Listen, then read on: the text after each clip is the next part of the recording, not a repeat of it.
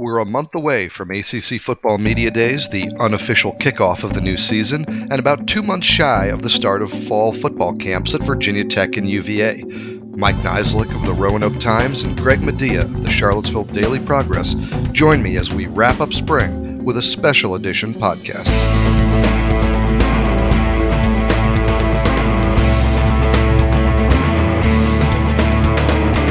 Welcome into this special edition podcast, wrapping up spring football and looking ahead to the 2022 college football season for both Virginia Tech and UVA. I'm Mike Barber, ACC beat writer for the Richmond Times-Dispatch, and the new season marks new beginnings for both the Hokies and the Hoos. Off-season coaching changes at both Commonwealth schools mean Brent Pry and Tony Elliott, they're getting their first shots leading their own programs. Mike Niziolek of the Roanoke Times and Greg Medea of the Charlottesville Daily Progress will join me here to break down what we saw from these teams so far and what to expect from them in 2022 as we wrap up spring football on this special presentation from the Richmond Times-Dispatch. Virginia Tech went 6-7 last season, fired coach Justin Fuente with 2 games left in the regular season, but did beat UVA and reached a bowl game. The Hokies are now rebooting with Brent Pry at the helm, a former graduate assistant at Tech, and most recently, the defensive coordinator at Penn State. In Charlottesville, Bronco Mendenhall was a surprise choice to take over the team before the 2016 season. It was surprising how quickly he resurrected the Cavaliers, leading them to the 2019 Coastal Division title and a spot in the Orange Bowl. But maybe most surprising, his resignation after this past 6-6 season. Enter Tony Elliott, the offensive coordinator at Clemson, to kind of try to keep UVA rolling in the right direction. Let's dive into both programs, starting down I-81 in Blacksburg. To break down the Hokies' first spring under new coach Brent Pry, we're joined now by Mike Niziolek of the Roanoke Times. Mike covers Virginia Tech football for the chain. His work is outstanding, and he's kind enough to share some of his insight with us now. Mike, welcome to the show, and thanks for being here. Hi, Mike. How's it going? Excellent. Appreciate you doing this. So let's start big picture, bird's eye view. This program it certainly wasn't satisfied with where it has been the past few years under Justin Fuente. But, Mike, this wasn't a roiling dumpster fire, right? This wasn't a team that was coming off a 2-win season. It's not a total rebuild. So what did Brent Pry inherit, and what were the areas that he had to address first? Well, I think it actually is going to be almost a total rebuild after what they lost. You know, they had a big exodus towards the NFL, with a lot of talent, guys, especially on the offense where you lose, multiple receivers, Tavion Robinson transferring kind of added to that. And so I think this is going to be, he hasn't used that word, but to me, this is going to be a couple-year process, I think, for him to kind of get to where he wants this to be, especially talent-wise, because I think, it's pretty lean right now for Virginia Tech with what, Coach Pry is inheriting. So you're there. You were there at the open practices. You get to talk to the coaches. You getting a feel, I know it's not everything, but a feel for what this offense, what this defense are going to look like. Try to paint a picture for us. What are you expecting the Virginia Tech offense, at least year one, under Brent Pry to look like? Yeah, I think that's still to be determined. I think one of the things that they've used the spring to do is try to get a feel for their personnel. Sounds like, one of the things I think they're going to use their tight ends a lot. I think that that's going to be something that's, similar to the last half of the fact that that's going to be kind of a feature. I think, I don't think this is going to be a team that runs the quarterback a ton, something like that where, the offense under Justin Fuente was at its best when they had a dual threat quarterback. I don't think that that's going to be kind of where they go with this kind of next year. I think they're going to be a run-first offense. At least they're going to try to be with what the offensive line can bring and the running back room. But as far as kind of like the details, Tyler Bowen is kind of a first-time offensive coordinator, so I think that's part of the surprise that this team. I don't think fans know necessarily what to expect yet. Because I think he's probably still putting that game plan together and kind of working out those fine-tuned details. Yeah, I spoke with Ricky Ronnie a little bit at Old Dominion, and they're getting ready to open the season with Virginia Tech. And he kind of pointed out you've got a new head coach, a first-time head coach, a first-time offensive coordinator, and a first-time defensive coordinator. Not a lot of clues in terms of how to get ready, what to study. They're studying a collection of film from where Bowen was, where Marv was, where some of these assistants have been. And certainly Ricky knows Coach Pry real well from their Penn State time, so trying to blend in a feel. But it's interesting to kind of think about what this might look like. How about the other side of the ball where we know that Brent Pry will have even more of a hand? What do you expect this defense to look like? Yeah, probably. I mean, the Penn State will be kind of the blueprint. I mean, obviously, I think more of a traditional 4-3 base, and then with rotating with the nickel from time to time on depending on the down and distance. So, I mean, that third linebacker will probably be the biggest difference, from last year. Even though it's going to be kind of a guy that they've converted from the safety as they've kind of reconfigured the defense. But a little bit different than what the whip looked like with Chamari. Chamari moves kind of to the back end. I think it's going to be, even though Justin Hamilton, statistically did blitz a lot, I think it's going to be an aggressive defense in terms of how much they do blitz. Where they bring guys from, I think that's going to be pretty varied.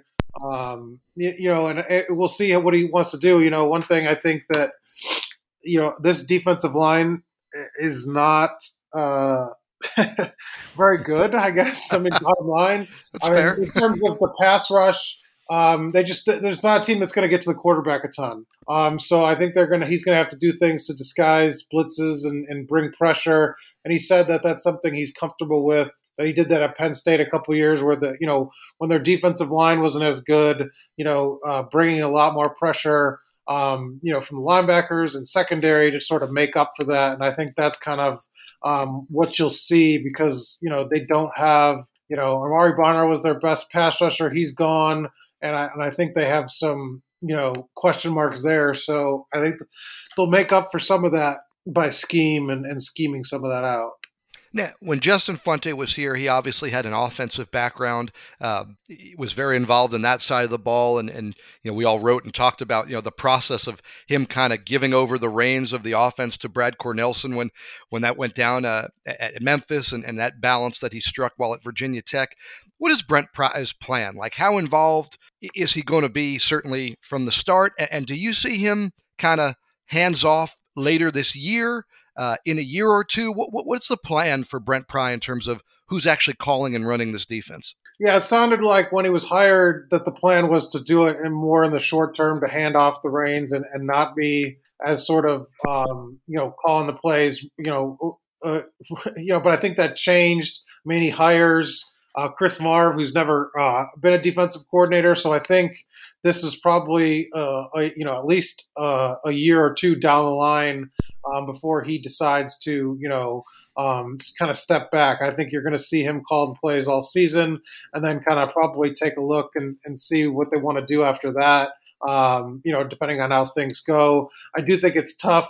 A lot of times a first-time head coach, that's kind of one of the biggest things to decide, right? Like how, you have to have the big picture view, but it's what you know and what you do best, and it's how you got here. I think him calling plays makes sense for right now. Like I said, just because you have, both first year coordinators on both sides of the ball. I think him kind of staying in place on the defense, like I said, gives them some experience and makes, kind of eliminates some question marks on that side and allows Chris Marv some time to learn under him and get ready. So I'd say you're probably a year or two away from that conversation probably happening. That makes sense. And then offensively, they've brought in some guys who have play calling experience, who have other experience. They're doing something interesting, Mike, I thought, with having a designated quarterback coach. So often in college football, the quarterback coach is the offensive coordinator. He is the play caller. What's the benefit of the way that Brent Pry has set up his staff in that regard? Well, I think the benefit is that, you have more time, one-on-one time to kind of coach the quarterbacks for Brad Glenn, he can focus on them and not have to worry kind of about the big picture stuff, calling plays, which is very time consuming. And kind of a challenge in and of itself, whereas he gets to kind of spend, and at practice, he doesn't have to kind of worry about the other groups, where he can just focus on how the quarterbacks are playing. And so I think that's the clear benefit, that they get more teaching and more, work on technique and things like that. And, that was one of the things they pitched to Grant Wells, that, he'd have that kind of tutelage and that focus. So I think that's the benefit. I mean, the flip side is that, will there be some tension in terms of do they see the offense a little differently? What they think the guys' strengths are. They got to be on kind of the same page. And so we'll see how that kind of develops. It sounds like Brad Glenn's, more than willing to kind of compromise and sort of be involved, but not sort of run the show. So, I mean, that's the good news. But I do think it'll be sort of an interesting experiment, because, most offenses go the other way now. Yeah, it is. It's fascinating. All right, well, those are the guys who are in charge of the X's and O's, and let's go, like coaches say, to the Jimmies and the Joes. Let's talk personnel. Officially, the competition, I know, goes on at quarterback. Mike, it was hard to walk out of Lane Stadium after the spring game without feeling like maybe Grant Wells is going to be the guy this season. What did you make of Wells, the transfer from Marshall, Jason Brown, the transfer from South Carolina during the spring, their competition, and what's your outlook for that position going into the fall? Yeah, I think that it's, Grant Wells was a clear favorite, not just because of, that spring game, which I thought was very impressive performance, but it was just the way he played throughout spring camp. When we saw, the open periods, I thought he had the best arm. He's the best downfield passer of the group. He's got a strong resume in terms of, he's done this for 2 years, as a starter. Doesn't have any experience facing Power 5 teams, but I mean, he shouldn't be caught off guard kind of by the challenge. When you start 2 years, I think that kind of gives you a good base. Jason Brown, the way that they described him was, kind of like a gamer type of person, a real leader on the field. But they always kind of left that door open where, I think that talent-wise, he's just kind of a step behind. Technique-wise, he's a step behind, and not a guy that sort of, wows you kind of physically. Not a dual threat guy, but obviously at South Carolina, won big games. Beat Auburn, beat Florida. Those are two big upset wins for them that helped them qualify for a bowl game. But I just think he's just kind of a step behind. I think he's a good backup, in terms of looking at this quarterback group. I think this is one of the few positions on the offense that's ahead of where it was last year as a group, just because they've got now depth and don't have to worry about sort of like injury. And if Grant Wells does stumble, they can, I think, freely replace him. But I think Grant Wells, even they haven't named him the starter, I'd be shocked if he wasn't. Yeah, that makes a lot of sense. And we know from covering this team, rare is the season where you get through it with just one quarterback. That hasn't happened for Tech since Josh Jackson's first year. So certainly having a serviceable backup is going to be valuable. How about the rest of the offense? And Mike, when I asked you about kind of what Brent was inheriting, you hit on one of the things that I'm curious about. They lost a lot of pass catchers. They lost some real studs on the offensive line. What do you make of the rest of this offense? It's a work. I mean, the offensive line, they got really lucky in the fact that Johnny Jordan and Silas Janzi both decided to come back.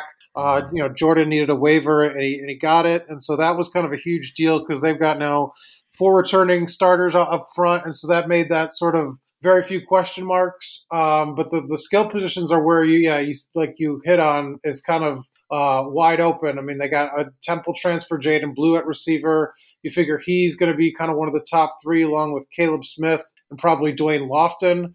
Beyond that, they have zero experience at all. So, got to stay healthy there.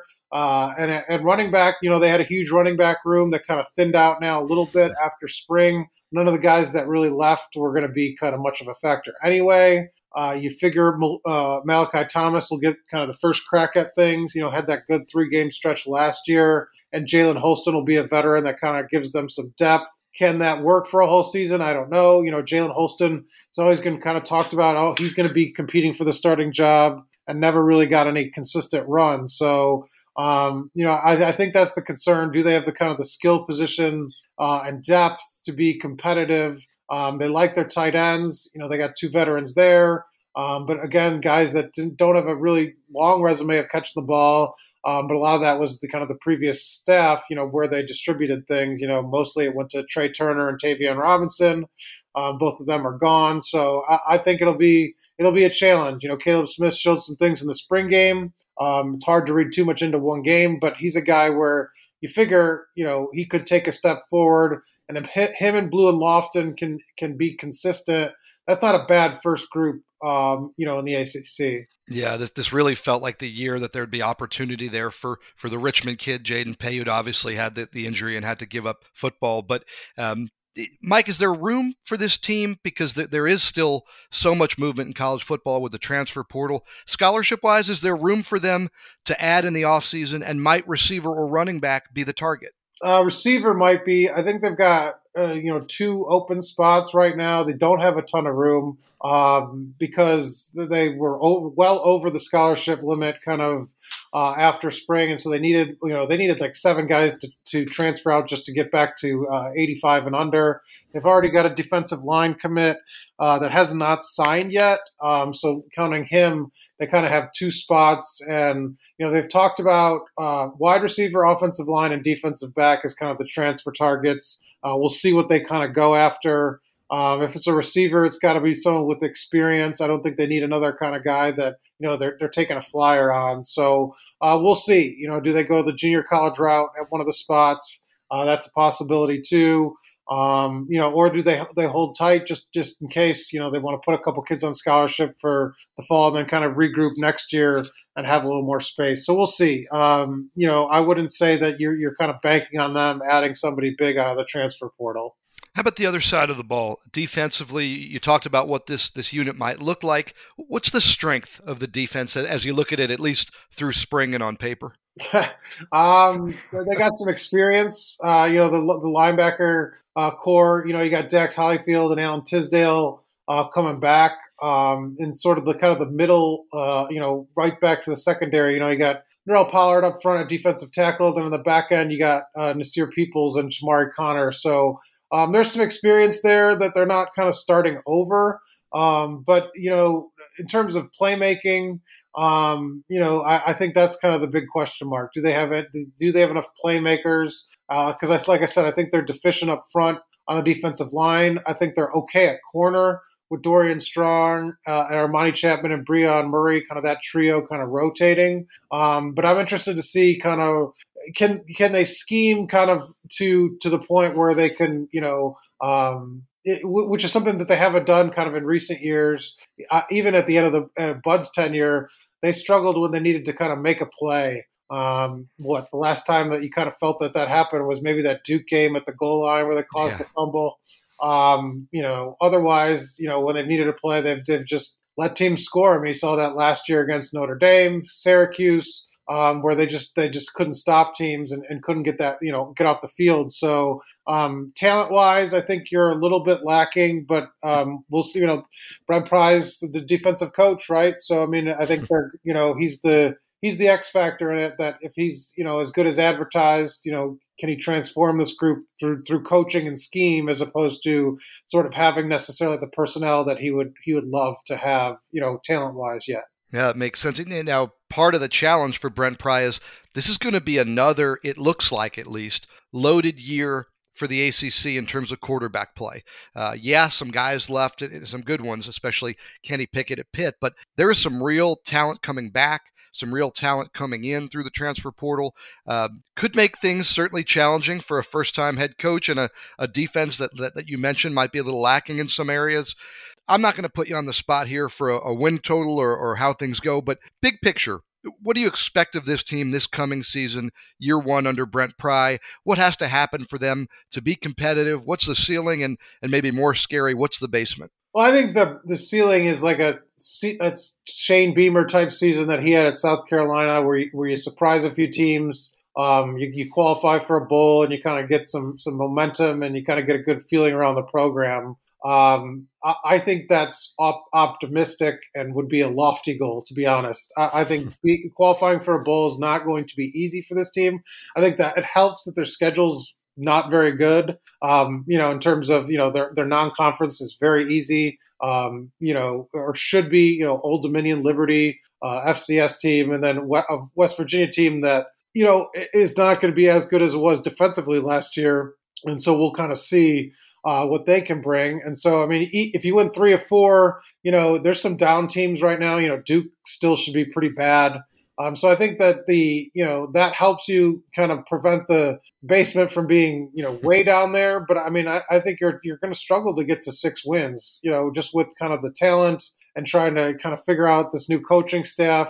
One of the things they didn't do, which I was kind of surprised, is hit the transfer portal harder kind of at the start of things. You kind of saw Mel Tucker do that at Michigan State and kind of turn things around in 2 years. Kind of basically start over, essentially just saying like, we're going to get as many kids as we can out of the transfer portal. And they didn't do that here. So part of that was numbers. But so, I mean, I think you're looking at, a pretty decent rebuild. I mean, I guess part of it, the question mark, how good is Grant Wells? Can he be? And then, like I said, with Brent Pry, what can he do to the defense? But I still think, it's hard to envision them beating a Miami team or, even Pittsburgh, a team that's rebuilding a little bit. It feels like they're behind that kind of top group in the ACC. Yeah, it's going to be interesting to see how the ACC shakes out in general. And all year long, you can follow Mike's work in the Roanoke Times. We're lucky to have him covering the Hokies for the Chain. His work, as I mentioned, is phenomenal. Mike, thanks for joining us and for breaking down Virginia Tech.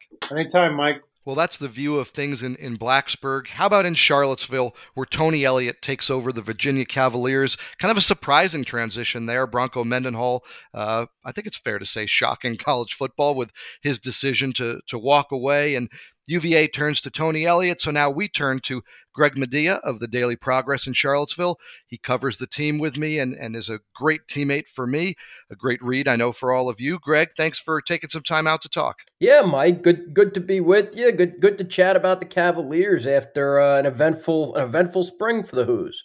Yeah, it really was. And Greg, I'm not wrong, right? Like, we weren't expecting to be getting to know a new coach, a new staff, and that took us all by surprise a little bit, right? Yeah, I know when I took the job in November, I didn't expect, one of the first assignments to be a coaching search less than a month later. I can tell you that. That's for sure. I'd covered a few of them over at James Madison at the Harrisonburg paper, but gosh, didn't expect it right away on the UVA beat. Right. Welcome to the new gig. Now let's go hang out and stake out airports. But Tony Elliott did take the job. He had been Clemson's offensive coordinator, certainly a very highly regarded offensive mind in the game of college football. But now his job is an entire program, right? Managing everything on and off the field, managing personnel, both sides of the ball, the roster, the alumni, the boosters, all of the things that go into being a college football coach at the Power 5 level. So, Greg, what did it feel like Tony Elliott's emphasis or his first areas of attention were this offseason? What did he want to get accomplished? I think a lot. First and foremost, it's, you hear this word in college football a lot, but it's kind of establishing the culture, establishing what he wants the program to look like internally and the goals to be for his players. And I think you kind of got a sense of what he and his staff are all about and what he expects from the program. And that's, to be a combination of high-level football and to compete in the ACC, as well as high-level academics. And I think that's one of the reasons why he took the job, right? Going back to December, Mike, when everything was going on, you'd heard that Tony Elliott and UVA, from whoever you talked to, whether it was somebody who knew Elliott, somebody who knew UVA well, somebody who knew a combination of both the school and the coach, was that he had this great fit because of his background, as a great student when he was at Clemson. And then, of course, the football from all the success he had on Dabo Swinney's staff at Clemson with the Tigers and the college football playoff appearances and the national championships, that maybe he was the absolute right fit. And I think you kind of got a sense of what the expectations were going to be both on the field and in the classroom and how he plans to blend them together. You heard the big picture outlook for recruiting and how he was going to try to identify players who fit both the school and the football program, and specifically kids throughout the state of Virginia who fit the school and the program. And I think there's been a conscious effort to, I don't want to say rebuild relationships with high schools in the Commonwealth, but I think from his staff, there's been this really, really hard push to make sure schools know who they are and know, who the running back coach is at UVA, who the defensive ends coach is at UVA. I think there's been some of that and establishing some of those relationships that it's going to be built, of course, with everything UVA has in place, but with kids in Virginia, and some of those relationships maybe with the high school coaches can pay off to help funnel those kids from, some of the great high school programs that there are in Richmond or Northern Virginia or down in the 757. So to me, that's kind of what I thought the first couple of months were: establish the culture internally and then also make a consistent effort and make a really hard push. And you've seen it with some of the Tech stuff too, and what Virginia Tech's doing. It's kind of been a little tit for tat there with what's going on between the two schools. But really make an effort to get to know the high school coaches and send an olive branch to make sure that they know that UVA is an accessible program and that, they're interested in the kids in the Commonwealth who can play. So that to me was kind of the big picture view of what Tony Elliott was trying to establish in his first few months on the job. I think that's even before, getting into the spring football. Yeah, you're right. And it's interesting because we talk about it a lot at Virginia Tech, but I think it was true at UVA too, that maybe it wasn't that they weren't recruiting Virginia kids. There was a perception that wasn't the most important thing. And both coaching staffs, I think you're right, have really made it clear that perception is everything, right? And so they want to put it out there how important it is. And that's definitely been a focal point. How about on the field, Greg? Because we got to see some open practices. We got to be there. We got to meet these coaches, get to know them a little bit. What do you think let's start on the offensive side of the ball, where they were certainly prolific a year ago under Robert Anae and Jason Beck, with Brennan Armstrong at quarterback, who's back. We'll talk more about him later. But what do you think the vision, at least in year one here, is for this offense? I think there's going to be a consistent effort to run the football. And that's not saying they're not going to throw it and let Brennan Armstrong do what he does best and throw the ball around to all those great wide receivers. Tony Elliott and Des Kitchings are really smart coaches, and they know some of their best personnel is at the quarterback spot and a receiver position. So they're not going to abandon the passing game. There's just going to be a running game that complements the passing game, and they're not going to steer away from the run, maybe if just because it's not working right away, or just because their quarterback is an all-world type of player at the position and is confident playing quarterback. To me, I think that's kind of the most important takeaway of what happened this past spring at UVA, is that they're going to make the adjustment to run the football, and it's going to be a consistent part of Des Kitchings and Tony Elliott's offenses, that that they're going to continue to run the football because they want to open some things up in the passing game too. I think that'll only help Brennan Armstrong. Their running back depth, it was a little depleted this spring, but you saw it in the spring game anyway. Taking what you want, I guess, from the spring game is probably the best way to put it, depending on how much stock you put into that blue-white scrimmage. But with Mike Hollins, he was kind of the workhorse all spring. And, they kept running the ball in the spring game, even though, maybe it wasn't working that great at first. But then by the second half, first play of the second half, Paris Jones takes the football 75 yards for a touchdown. And you saw a little bit of that effect of, if you just keep going with it and you keep showing that you can be consistent in continuing to try to run the football, that, hey, something's going to pop at some point and you're going to be able to pick up some yards on the ground.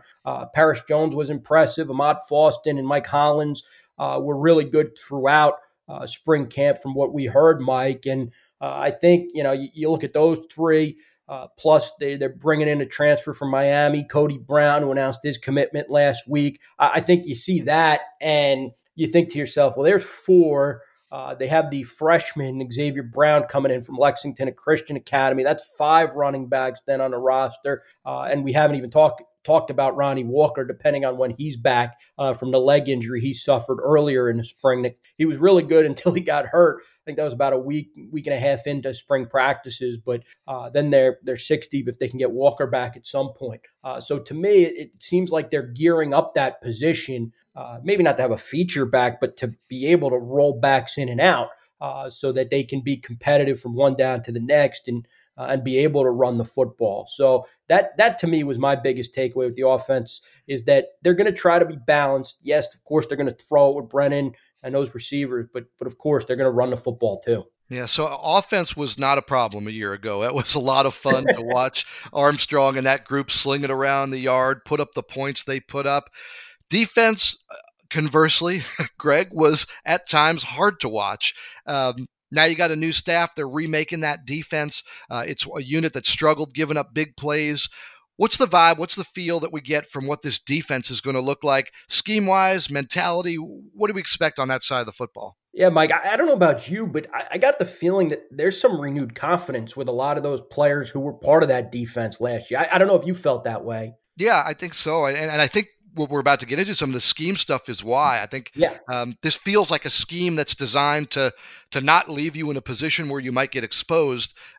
Maybe less gambling, but maybe more effective, right, for this group? Yeah, I think so. And I think John Rudzinski, the new defensive coordinator who came to UVA from Air Force, said it earlier. You know, he just wants to keep things simple. And it may look complex to the opposing offense and opposing offensive lines, which is something you want as a defensive coordinator. But for the players in place on defense, it's going to be a lot less thinking. And then that's some of the comments Nick Jackson and Chico Bennett made this spring, is that, you know, there's an understanding and adjustment to playing within a defense where you kind of know what you're doing because it's not overly complicated. So I think that was a really important takeaway. There'll be 3-4, some 4-2-5, right? I think that's finally what the consensus was by the end of spring ball, after you asked probably every coach or player that walked through interviews.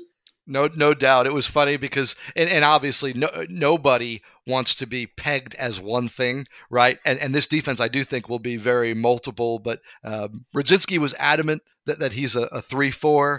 All the guys talked about playing with 4 down linemen at times. The defensive backs talked about playing with 5 in the secondary.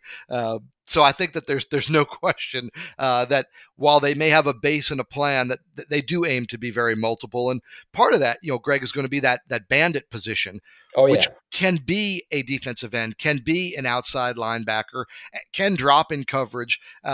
That's part of what's going to make them not just multiple, but multiple in that really tough way where just because they have certain personnel on the field doesn't mean they're locked into a formation, right? They may have a guy in that bandit spot who on first down is standing up and then on third down has his hand in the ground. And I think that's going to be interesting to watch unfold. Yeah, that's your Chico Bennett type right there. And he had a good spring from all indications, and I think he even had a sack in the spring game, if I can remember correctly. But he kind of was one of those guys that you thought going in, what position is he going to play in this defense?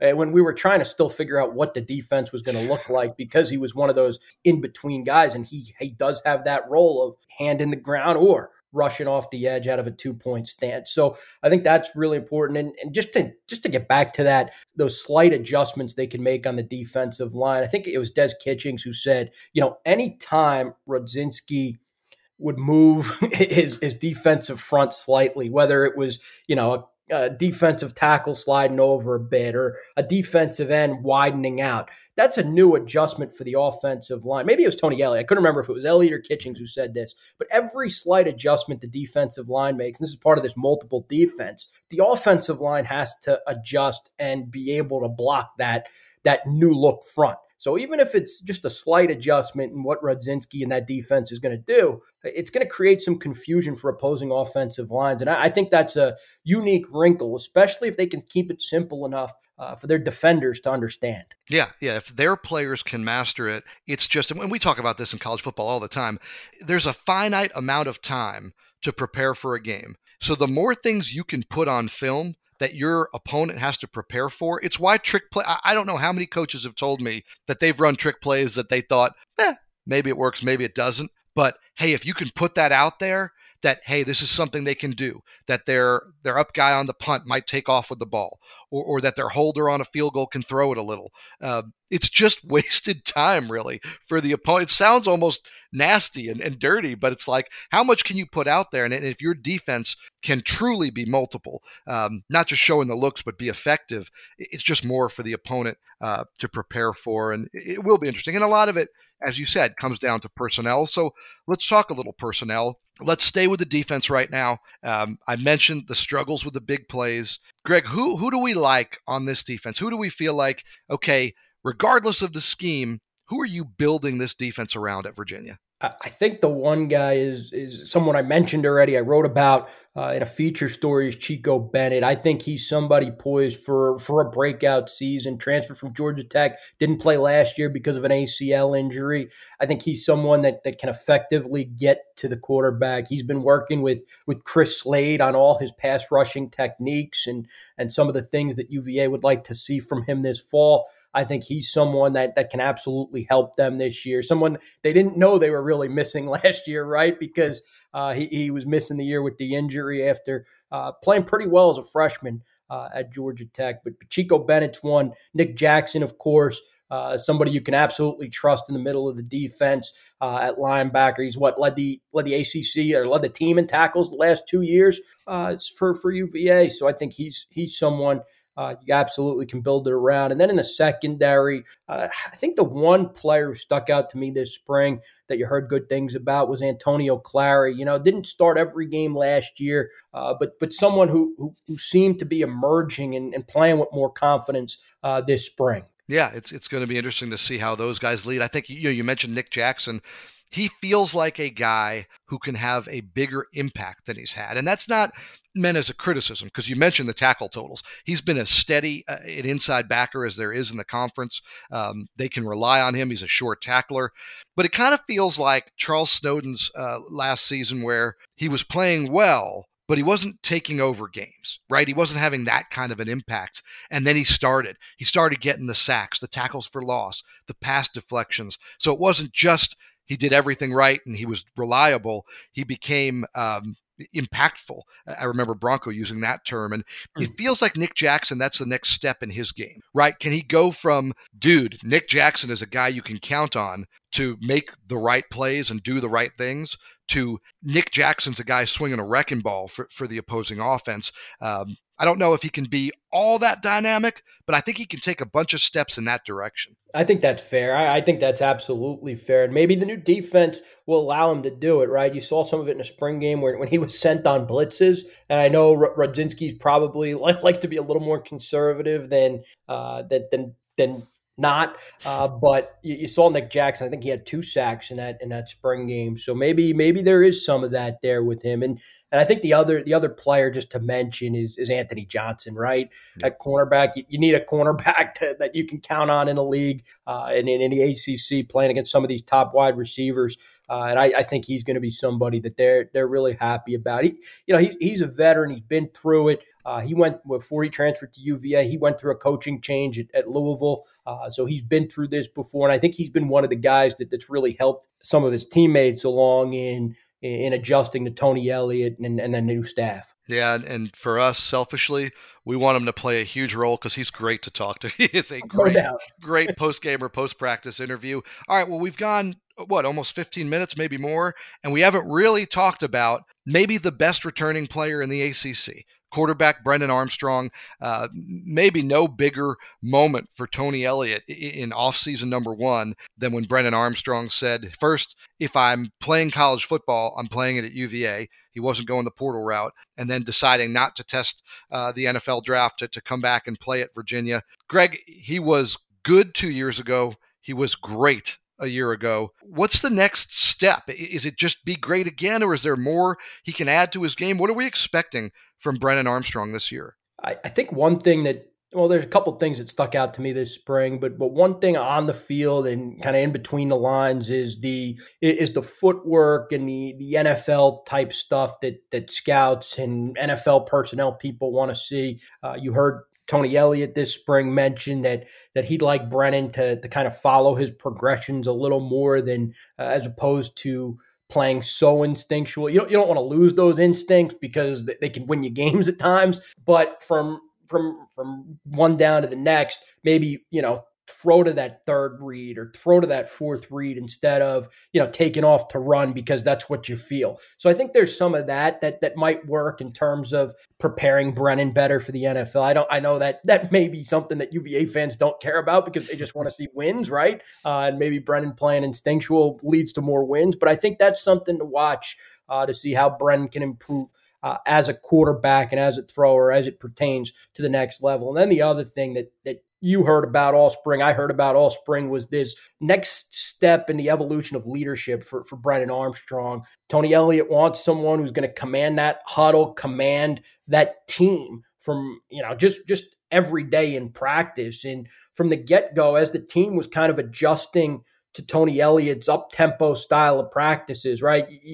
Just to, in case or the listeners hadn't heard, Tony Elliott's running these high energy, no time wasted type practices. And from what the players had said, it was quite the adjustment at first for UVA this spring. And I think, one of the things that stuck out to me was that first practice, Brennan had said, Elliott was getting on him a little bit to lead the team. And I think there's some of that Elliott's going to want to extend into the summer, into this training camp in August and into the season eventually. So I think that's a couple of things with Brennan. I think football wise, obviously he's going to be fine. And he's got his trusted receivers, Keaton Thompson, Dontavian Wicks, and Billy Kemp. Once he gets healthy, he missed spring, but once he gets healthy, he has all those trusted receivers. So I think that'll come pretty easily as they adjust to the new offense. But the other stuff, kind of the NFL stuff, and then the leadership stuff, that's a couple of things maybe you want to see Brennan improve on and keep building on this fall. So that's the positive. Brennan Armstrong's back. Those receivers are great. You mentioned the pace of some of those practices, and the guys it really took a toll on were the offensive linemen. Because, Greg, there isn't much there for Garrett Tujague and the offensive line once again, right? Coach Tujague's already rebuilt that position once. You had guys transfer, you had guys leave for turning pro. That is a real question mark going into this season. What do you make of the offensive line? And is it all doom and gloom? Like, do we feel like, okay, that's where it all goes off the rails, or can it still be salvaged and functional?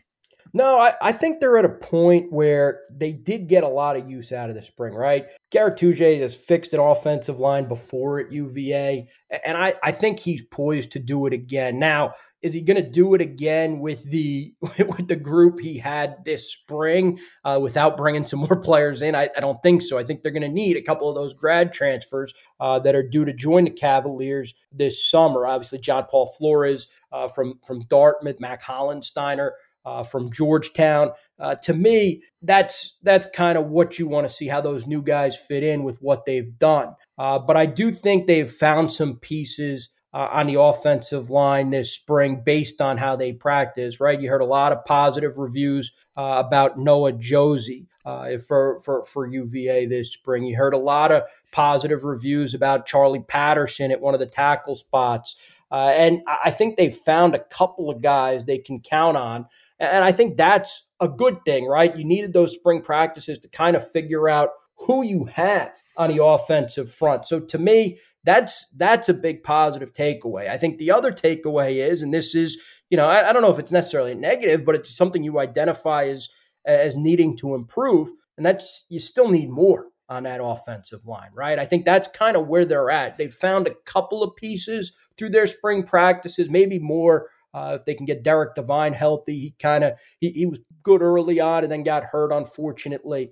So they're at that point where they have a little bit of an offensive line, but you need 5 guys. So that's kind of where they're at, I think. Yeah, it makes a lot of sense. And to me, that's the position I'm watching, right? Because you got Armstrong and those receivers and the commitment to the run game and all that's great. And you've got some defense with some veterans at each level and a scheme that should cut down on the big plays. To me, it's can they make that offensive line functional to let Armstrong excel, to do the things they want to do in the running game, all of those types of things. to me, it's it's very iffy. It's definitely the area of concern. But and I'm not going to ask you here to give me a win total. We'll probably come back on maybe on the Teal and Barber podcast and do that in the preseason. But what do you expect big picture this season? I mean, is this a team that's contending for a bowl game? Is it a team that's contending for a division title? What's the ceiling and what's kind of the basement as you're looking at them right now? Yeah, it's a good question. And just I didn't want to forget Jonathan Leach. He's probably the offensive lineman who had the best spring, and I forgot to even mention him there as I was going through a couple of the names. But he I think is someone they can count on. But as far as your question in regard to the bowl game, and what I think their ceiling is, I do think it's an above 500 team, right?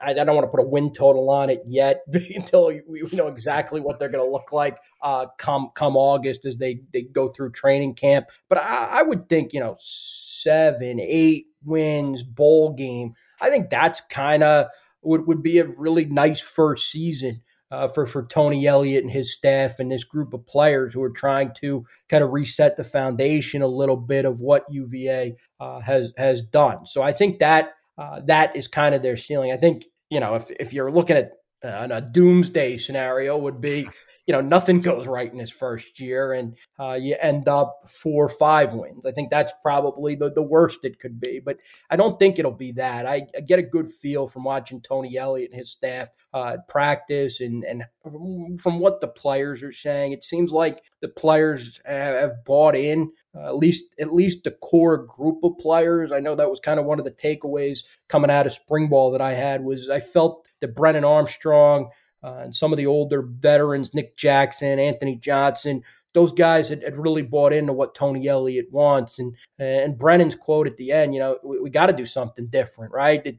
6-6 last year, that's not good enough. Nobody wants to be 6-6. And I think because Tony Elliott has that buy-in already and he established that, and I think you might have written about it, is kind of winning the locker room, is that's going to lead to a productive summer and a positive and carry some positive momentum going into fall camp. So to me, I think they're at a good place.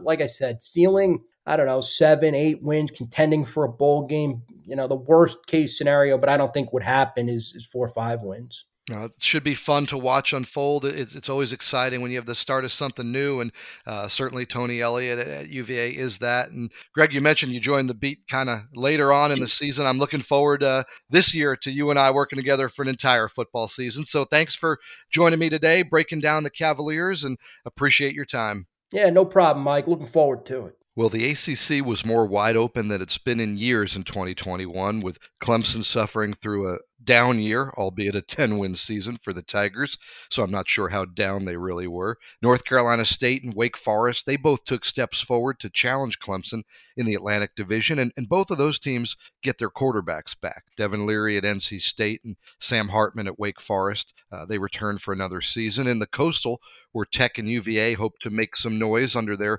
first-year head coaches, the story figures to be Miami again. Miami figures to be the preseason pick, and yes, with new coach Mario Cristobal and a returning star at quarterback, it's time for the annual preseason tradition of declaring that the U is back. Pittsburgh, even without quarterback Kenny Pickett and wide receiver Jordan Addison, they may have something to say about that. Where might the Hoos and Hokies end up when the dust settles in 2022? We're a long way from knowing that answer. Both rosters may still change over the summer, additions and subtractions via the NCAA transfer portal, and there are still plenty of position battles to keep an eye on in fall camp. We'll be back in August to take a fresh look at the upcoming season, but for now, enjoy the summer. Kickoff is just around the corner. Thanks for listening. Today's show was produced by Dean Hoffmeyer and written by yours truly. It is a podcast of the Richmond Times-Dispatch. Please consider supporting local journalism with an online subscription to the Times-Dispatch. You can find special promotional offers available at richmond.com. I'm Mike Barber. Thanks for listening.